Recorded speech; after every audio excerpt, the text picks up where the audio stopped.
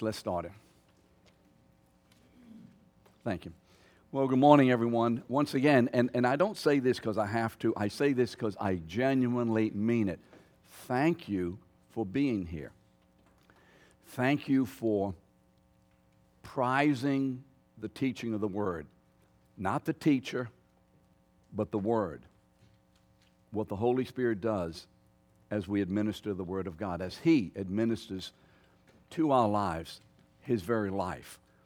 So again, thank you for that. Thank you for being passionate, chasing it down, getting up in the morning, making sure that other issues, far less important often, not all the time, but often, are put aside as you pursue God through His Word.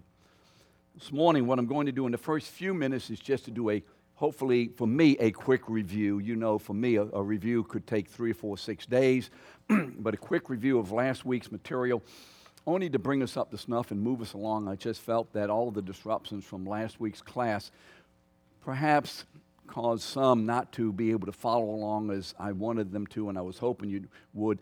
But secondly, as a teacher, I know that if we were to give a test this morning, even if last week's class had not been interrupted by all the what do you call them, pyrotechnics of the machine, this cracking and this whatever was happening last week, that if we were to give a test, the grades may not be that great. Because what we often remember is just a small percent of what's being taught or said at a particular setting. And so therefore, reviews are always good. They're always instructive.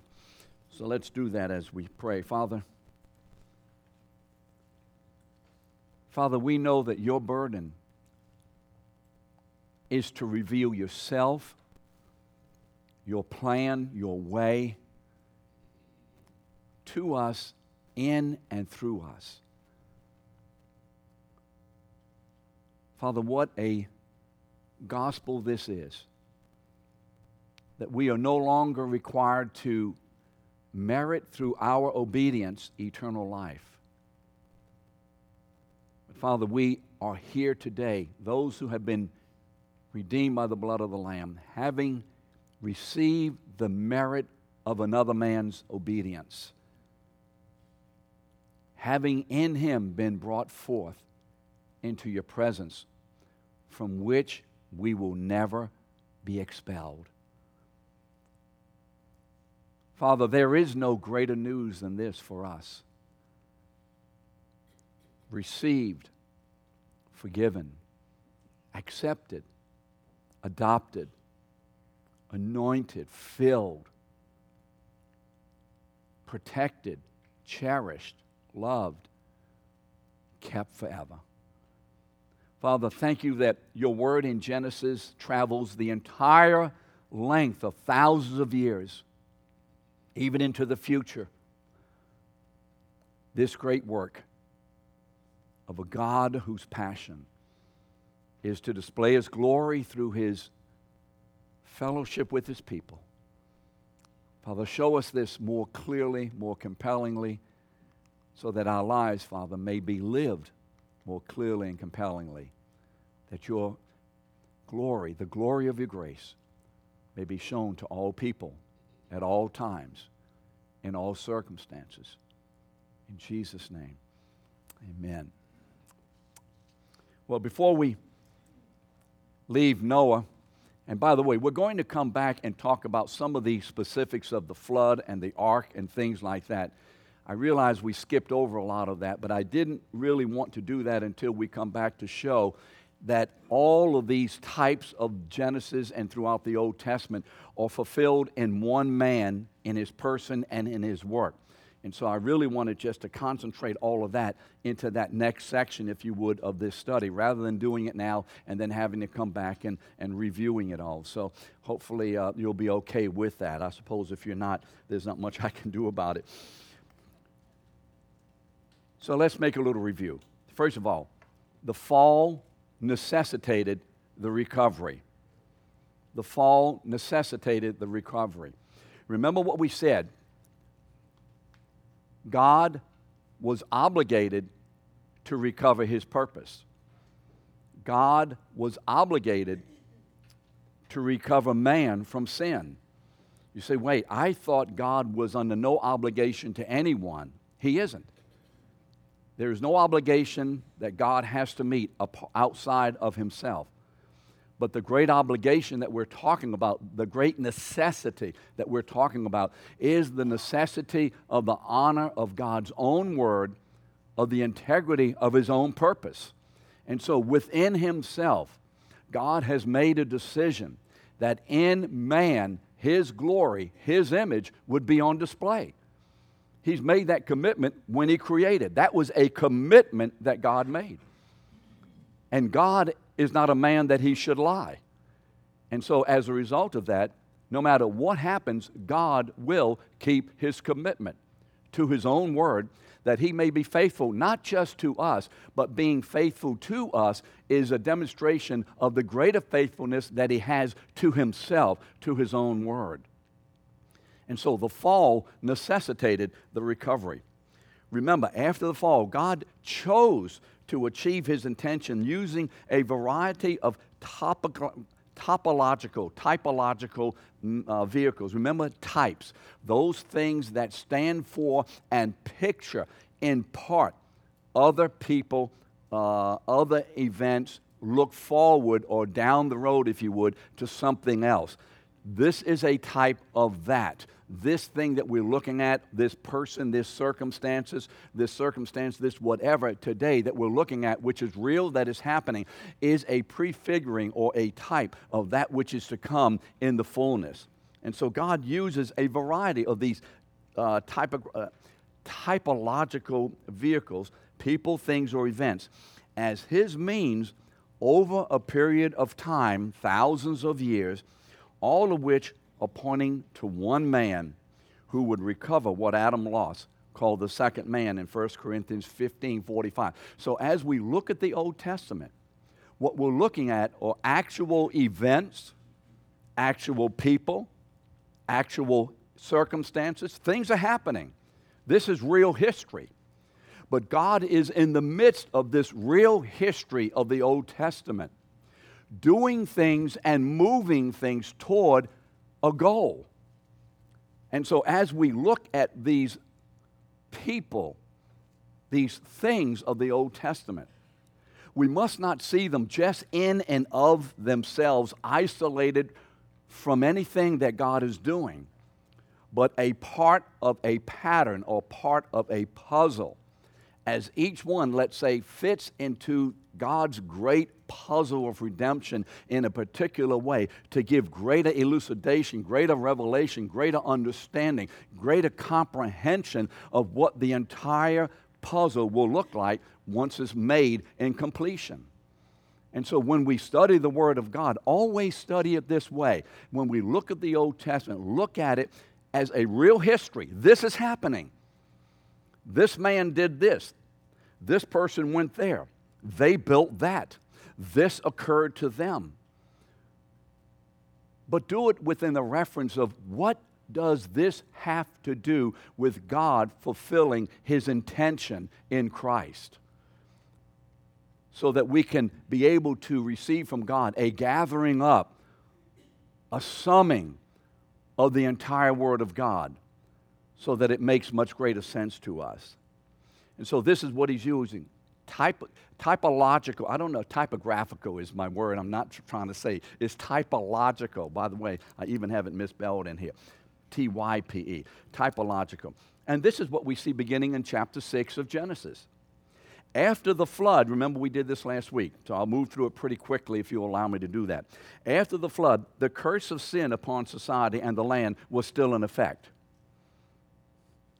Remember, God moved to cleanse the world of sin. But sin was still in man. He was cleansing its absolute taking over of mankind.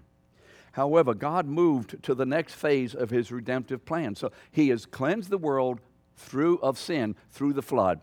But then after the flood, he moves to, if you would, a different stage, or begins to do his work in a different way. In the flood, God showed that man was incapable and even undesirous of walking in his ways. Do we see that? Why does God flood the world? Because man is both incapable and he just doesn't want to do it, and he will not walk in the ways of God. Therefore, the purging of the flood. That's the reason for the flood. The purging, the cleansing. And electing Noah, God was, if you would, starting over. It's a type of recreation. It is a looking forward to when one man will recreate, through this one man, God will recreate what this creation has come through the fall. So in Noah, it becomes a looking forward through the events and the life of Noah, looking forward to that person in whom God will completely and forever create a new world. So Noah is a type, if you would, of the recreative activity of God. But you see, there's a recreation, but with a difference.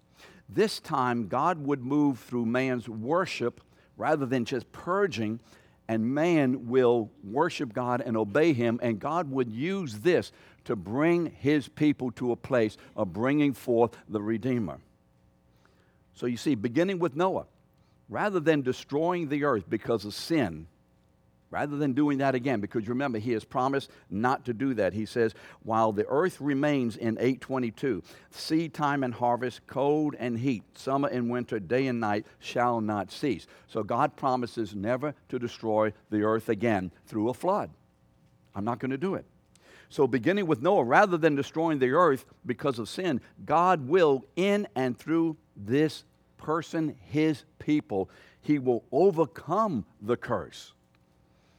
So by the time we get to Noah, God is purging the world of the effects of sin. After the flood, God moves to the next phase. He has shown that mankind cannot, on his own, is incapable, undesirous of walking with God.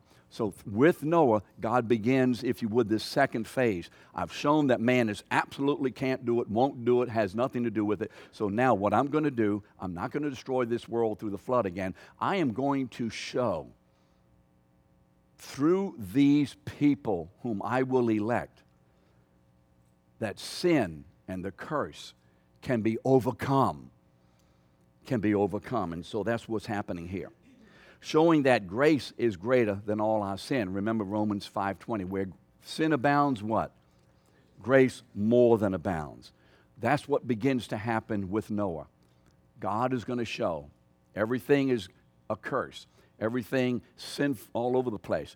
What I'm going to do, I'm going to show that in the midst of this sin, I will raise up people in whose life I will overcome in them and through them by my power, the power of my grace, the sin and the control and the effect of that sin until I get to one man in whose life totally all things will be overcome and recreated. That's where the Bible is going after the fall. So now, when God entered into a covenant with Noah, you remember in 6:18 is the first use of the word covenant, although we saw that there was a covenant in Genesis chapters 1 and 2. When God enters a covenant with Noah in 6:18, he retains the goal of the covenant of works.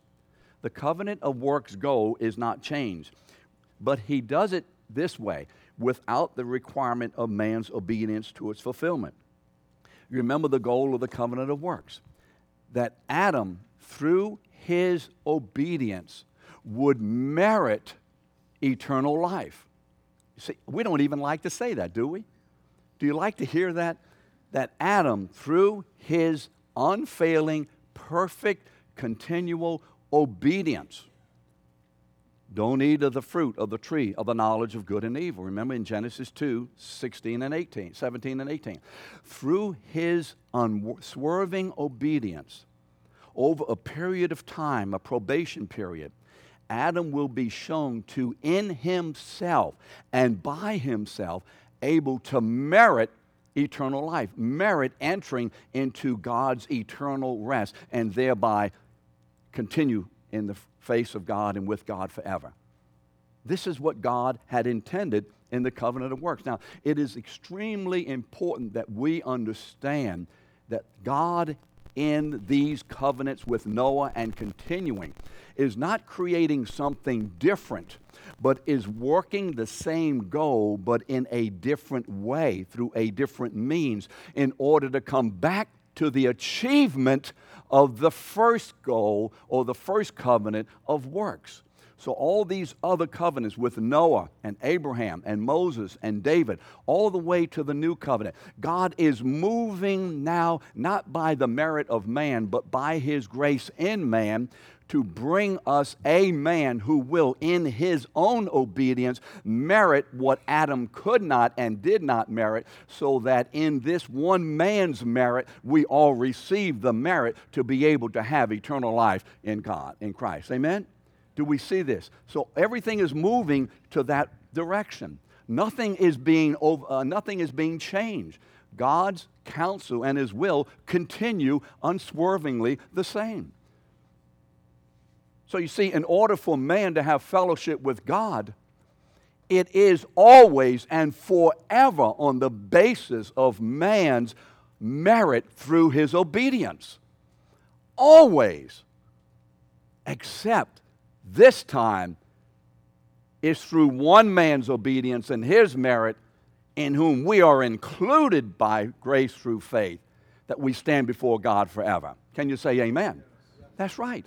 So let's not be these people who understand that there's grace over here and then there's merit and obedience over here, and these things are in opposition. Grace is God's way of taking us back into the place of obedience and merit. So thank God for both of these working together. Do we see that? It's critical that we see it, because we get fuzzy in these things, and it's easy to get confused. Because we look at the terminology of the New Testament, especially in Galatians, it looks like Paul is undoing this, and the reason is because we haven't seen what the Old Testament is telling us in a unified and a consistent way. So therefore, God's covenant with man becomes a grace-granted and faith-received covenant, anticipating the covenant of works to be fulfilled in only one man, the last Adam. And then as that man fulfills the covenant of works completely and perfectly, then we are in him by grace through faith. Remember Ephesians 2, 8 and 9. For we have been saved what?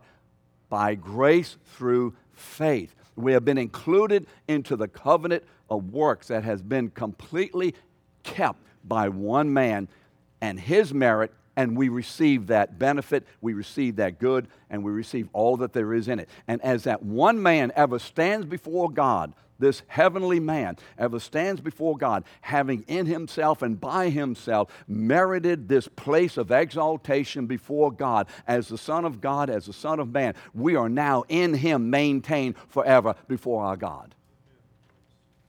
Now that's the gospel. That's the gospel. That's why Paul gets so absolutely out of his mind in Galatians 1:6 when people begin to add man's works for merit.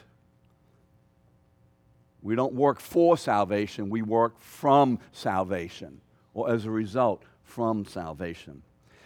So God's covenant with Noah contained the same mandate. It says, be fruitful and multiply.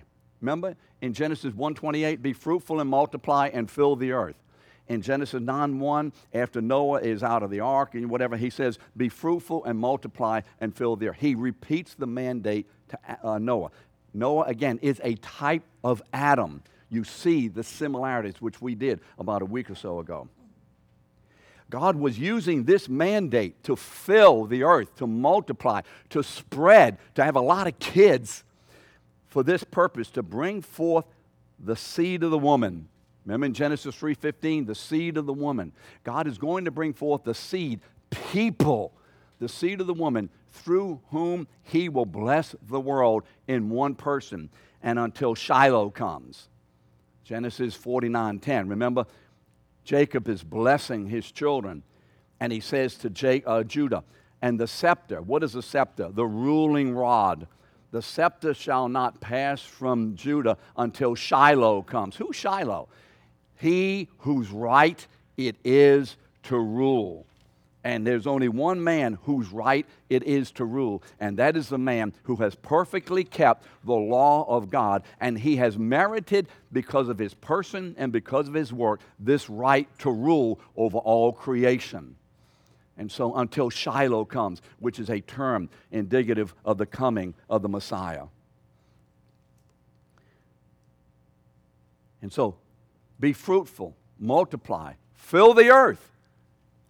This is God's means of bringing forth the seed of the woman. But you remember, there's also, as people begin to fill the earth, there's also going to be the seed of the serpent. You remember the two seeds? The seed of the woman and the seed of the serpent. We've talked about the two different kinds of types of people in the world. Those who are of the purposes of God and those who are opposed to the purposes of God. The seed of the woman, those who are God's people, moved by Him for His purpose. The seed of the serpent, those who are opposed to anything of God and anything of that move. So Genesis 9:19 tells us that this is exactly what happens. Genesis 9:19. So from the sons of Noah, remember the three sons of Noah? Shem, Ham, and Japheth. Remember these three? From these sons, the people of the whole earth are dispersed. So from these three sons of Noah, all the people of the earth occur from these three boys. And so that's a summary statement. And so what we're going to see in the rest of the chapter 10 and chapter 11 this morning is that how does this, or what are the aspects of this working out, this filling of the earth. And again, we're emphasizing this for one purpose.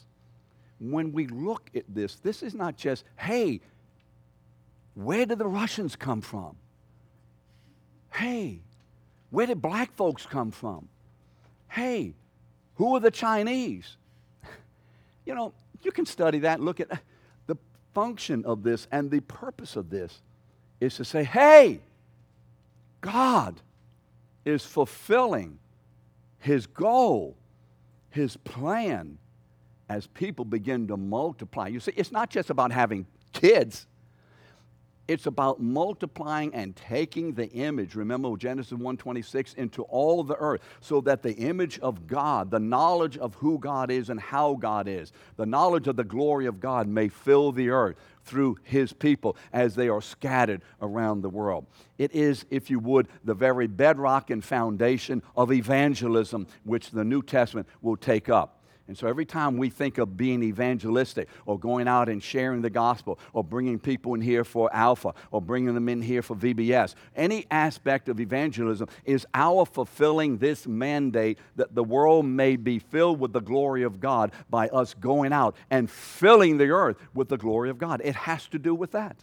That's what we're doing in the church today. I don't want to get too far in front of myself. I'll get lost in all of this. And so how is this done? Through the use of the phrase, the generations of. When you look at Genesis, you'll see this phrase 10 different times. It starts in chapter 2, the generations of. With the use of that phrase, Moses is telling us God is keeping His mandate in force.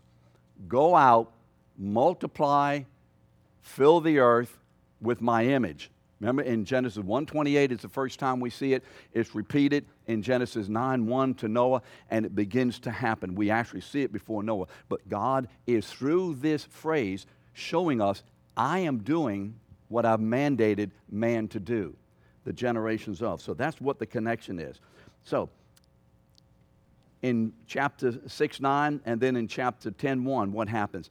I'm sorry, I jumped ahead of myself. As we look at these phrases, the generations of, let's note God's elective activity in sifting through the generations for the purpose of birthing a nation which will be His national seed of the woman. As we look at the generations of, what are we going to see? God makes decisions which people will be His seed and which people will not be His seed. This is an elective purpose of God. Now, this is something we don't like. Come on. You mean to tell me that God chose him and didn't choose him? Yes. And we will find out one day that's the best thing going, because it was up to us to choose. None of us would choose for God, and all of us would go to hell. God chooses. It's called election. It's called predestination. God chooses. You see, God's elective purpose from the very beginning of Genesis all the way through the Bible.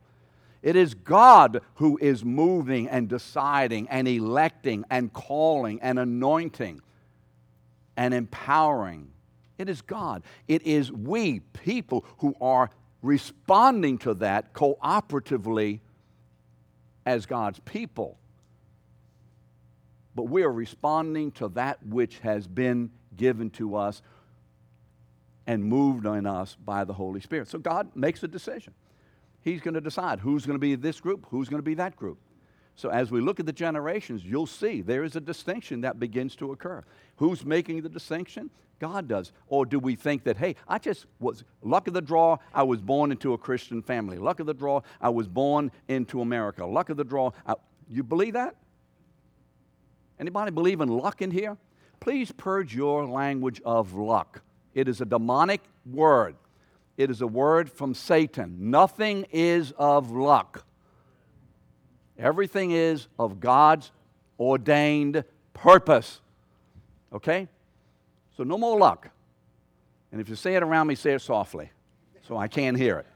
Because I may respond. You know me, I wouldn't probably respond, but I might be urged to respond. So let's look at it. And you don't have to follow in your Bible, but follow along with me. In Genesis 5:1, we started the generations of Adam. And so what happens in Genesis 5? We take the generations of Adam, and we had Cain and Abel. Remember that? Cain kills Abel. God raises up another son called Seth. And then it travels from Seth all the way to the end of chapter 5 and ends with Noah. Verses verse 3 to 29. The rest of the chapter is from Seth to Noah, going through the various generations of Seth all the way down to Noah.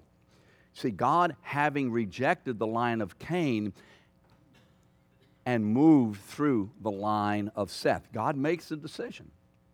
Then in chapter 6:9 and in 10:1, we see the generations of Noah. It's stated first thing in chapter 6, verse 9, and then it's given over again in chapter 10, verse 1, and this time we go into more detail. The generations of Noah. Who are the three sons in verse 10? Shem, Ham, and Japheth. These are the three sons of Noah. Now let's try to remember some of these names. These are significant names because from these three men will come all the nations of the world as God disperses these men into these men and their generations into all the ends of the world. Now, before moving to the line of Seth, what Genesis 10 does, it records the line of Noah's two sons, Japheth and Ham, and only part of the line of Seth. In verses 2 to 5, we have a recording of the generations of the sons of Japheth. And then in 6 to 20, we have, we have the sons of Ham. And then in 22 and 31, we have some of the sons of Shem. So in basic form, at the end of chapter 10, we have basically drawn out for us the generations and who they are and what groups of people they are. With the exception of Shem, what the author does here is just give some of the generations of Shem. Why? Because what we're going to find out, it is through the line of Shem that God will continue the seed of the woman. Remember, it was to be Abel. Abel was killed. Then God raises up Seth and his generations, all these kids back and forth and all over the place, but there's a line that travels all the way to Noah. Noah has three sons, and then the line again reduces or is, narrowed down to one son. His name is what? Shem. And through this son, he will have 5 sons, but only through one of these sons and then one of another son and all that. And he's culling off all the branches. He's traveling all the way through, again, to get to what? To get to the seed of the woman, to get to a place where he will have a national seed of the woman, a nation in whom he will bring forth the seed of the woman. So that's what's happening. Therefore, anything that occurs to this line that impacts it at all in relation to God's purpose, the Bible is going to record it. Anything that is happening that has no impact as to God's purpose in relation to this line, God is not going to record it. He's only going to deal with those things that have to do with his purpose. And that's why you don't see the history of the Chinese people and the Indians here and the people in Antarctica. Why? Because they have nothing at all at that particular point to do with the seed of the woman. God is working it this way, and everybody else is left out of the picture as far as historical reference is concerned. Why was Seth's lineage truncated? You know what I mean? Shortened or made smaller. The Lord's purpose was not to give an exhaustive list of Seth's line, but to show that he differentiated among the sons of Seth to bring forth the seed of the woman. Now, what does that say to us? He differentiated. You know what that says to me? I am here today because of God's choice. How can I grow? Do you know that, I'll speak at least for me, and it's true for all of us, God was absolutely, unequivocally under no obligation to save me. Absolutely none. Absolutely none. God, beforehand, before the foundation of the world, remember in Ephesians 1:4? He chose us in Christ and then birthed us into the world in particular places and the circumstances, and then brought about the revelation and the message of the gospel. We see that in Romans 10.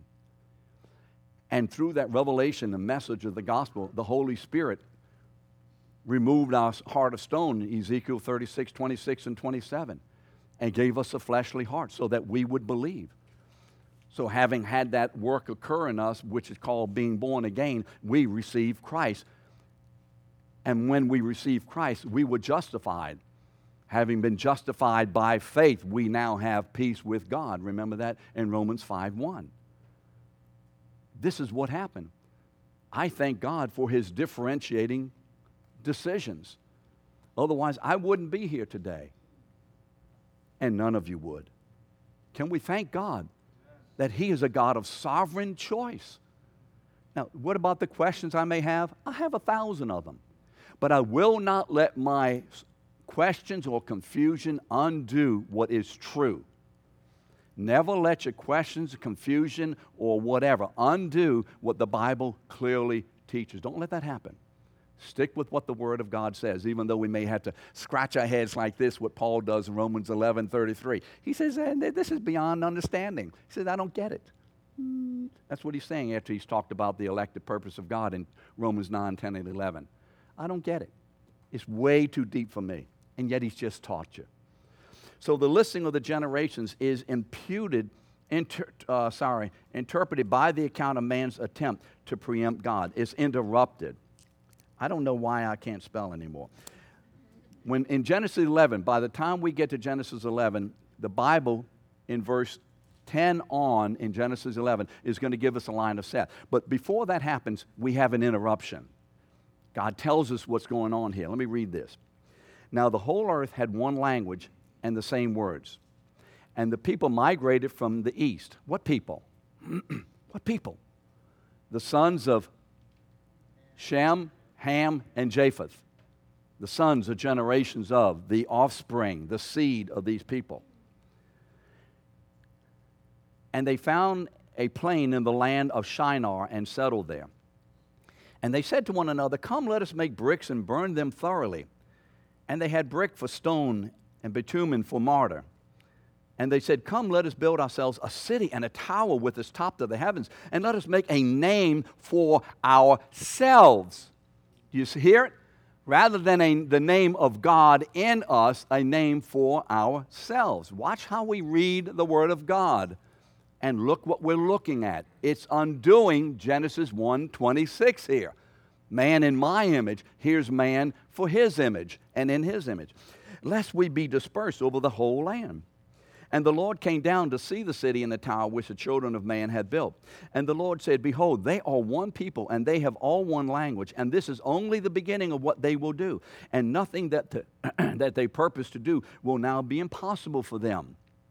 So come, let us, isn't that interesting? Who? Us. You see, the same us as in Genesis 1:26. Let us make man. Let us go down there and confuse their language so that they may not understand one another's speech. So the Lord dispersed them from there over the face of the land, and they left off the building of the city. Therefore, the name of the city is called Babel, or Babel, because the Lord confused the language of all the earth. And from there the Lord dispersed them over the face of the earth. What was happening? Well, let me quickly go through this. What is happening is man was defiantly disobeying God's mandate to fill the earth. God said, spread out and fill the earth. Man said, we're going to get together in one place. We're going to build a city. We're going to build a tower. We're not listening to that dispersion mandate. We're going to come together in one place at one people, and this is what we're going to do. You see, in uniting to build a city and a tower to reach heaven, man was declaring that he was independent of God. He was seeking the preeminence. Man was seeking his own preeminence rather than the preeminence of God.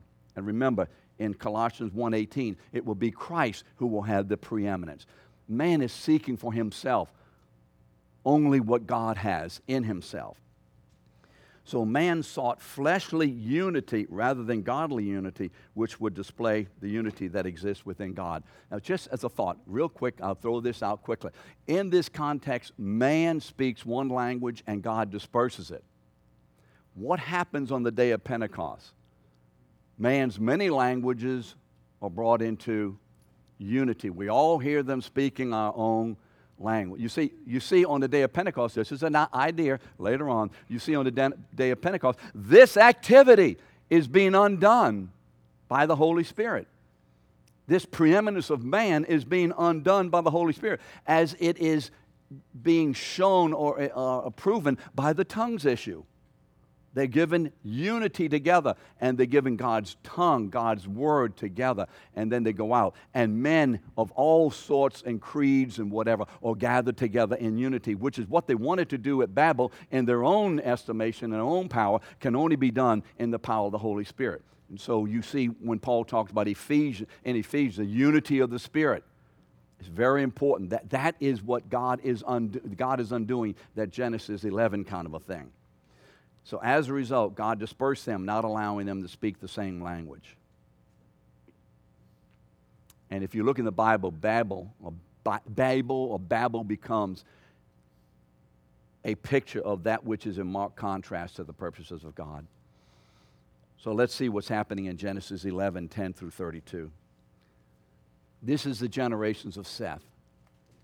In this chapter, Seth's line is traced all the way to Abram. Now you see how we're moving. We started with Adam, then Abel. Abel is cut off by sin, his brother's sin. God raises up Seth, not to be deterred. God will not be deterred. Don't you ever worry about God keeping his word and accomplishing his goal. Don't you ever have to worry about that. And then through Seth will come Noah. Then through Noah will come 3 boys, but Shem will carry on the line and his descendants. And it will travel all the way through to the end of chapter 11, where we begin to see the name that we all recognize, which is Abraham, or Abram, before his name is changed. So, Arpachshad, one of the 5 sons of Seth, is mentioned, and his sons are mentioned in verses 10 to 25. Notice that each son had other sons and daughters. But these other sons and daughters are ignored. Why? Not being in the line of the seed of the woman. So they all had other kids. But the Bible is only tracing through the male heir, one person at a time, to come to the place of getting to Abraham or Abram, through who will be called the father of the faith, or the father of Israel, or the person in whom the nation of the seed of the woman will begin. So in verse 26 in chapter 11, we wind up with Terah. The emphasis changes from a listing of the next kin to a listing of his sons and daughters. And all of a sudden, things change. They slow down real fast. We're moving along. This one had this one had this one had they had other sons and daughters, they had other sons and daughters. And all of a sudden, we come to Terah, and all of a sudden, we put on the brakes. And we're going to go into more detail with this particular man. In one of Terah's seed, we are being introduced to the man with whom God will establish his covenant that will eventuate with the creation of his people as a nation in Israel. So from Terah will come Abram. So let me read it in verses 26 to 32, chapter 11 of Genesis. And this will close out the first half, if you would, of the book of Genesis, as God has in these chapters given us all the background and the foundation and the reason and the goal and all the explanation that we need to have in order to begin fulfilling it now specifically through a particular people, what he began in Genesis 1 and in Genesis 2. So here are the verses. When Terah had lived 70 years, he fathered Abram, Nahor, and Haran. Now these are the generations of Terah. Terah fathered Abram, Nahor, and Haran fathered Lot. How many of us have heard of Lot? Come on, how many of us heard of Lot? Only about 5 of you, okay. Haran died in the presence of his father Terah in the land of his kindred in the Ur of the Chaldeans. And Abram and Nahor took wives. The name of Abram's wife was Sarai, and the name of Nahor's wife was Milcah, the daughter of Haran, the father of Milcah and Ishkah. Now Sarai was barren, she had no child. Terah took Abram his son, and Lot the son of Haran, his grandson, and Sarai his daughter-in-law, his son Abram's wife, and they went forth together from Ur of the Chaldeans to go into the land of Canaan. But when they came to Haran, they settled there. The days of Terah were 205 years, and Terah died in Haran. Okay, now that ends chapter 11. You see, this is not just a listing of another family. This is our spiritual family. Now, can we see this? We, by faith, are in this family. This is our spiritual family. Abraham is our spiritual father. This is how God sees it. Acts 7:2. Remember what Stephen says as he begins the sermon. For the God of glory appeared to our father Abraham. Now he's talking to the Jews, but he's also including anyone else who is of the faith. In Galatians 3:7, Paul shows us this. It is those of faith. Faith in whom? In Christ, who are the sons of Abraham. So what we have just gone through is a listing of our spiritual genealogy. We want to see ourselves in the Old Testament. Don't just read this book about all these strange people, strange cultures, strange names, and all of this weird stuff and say, oh, it's them, that. We and you, us together, were there spiritually. Do we understand this? What God was doing then was preparing to bring forth the seed of the woman, a man. And we are related to all of those who are of faith in that one seed as the children of God. So we're there, what? Spiritually. There may be people in here, and there are folks in here who are ethnically Jewish, but most of us are not. But we're all spiritually of the household of faith of the true Israel, as Paul calls it. You see, it will be Abram or Abraham through whom God will form the seed of the woman into a nation, Israel, in whom then over the years and years and years, he would finally bring forth the seed of the woman for the redemption of his plan in mankind and for mankind. Amen? Now, what we're going to start doing next week is going to start showing how God implements this through temple and through Jerusalem and through some of these other issues that we will see as we collect the rest of what the Old Testament is telling us and how it holds together in this revelation. So see you next week. Thank you a lot.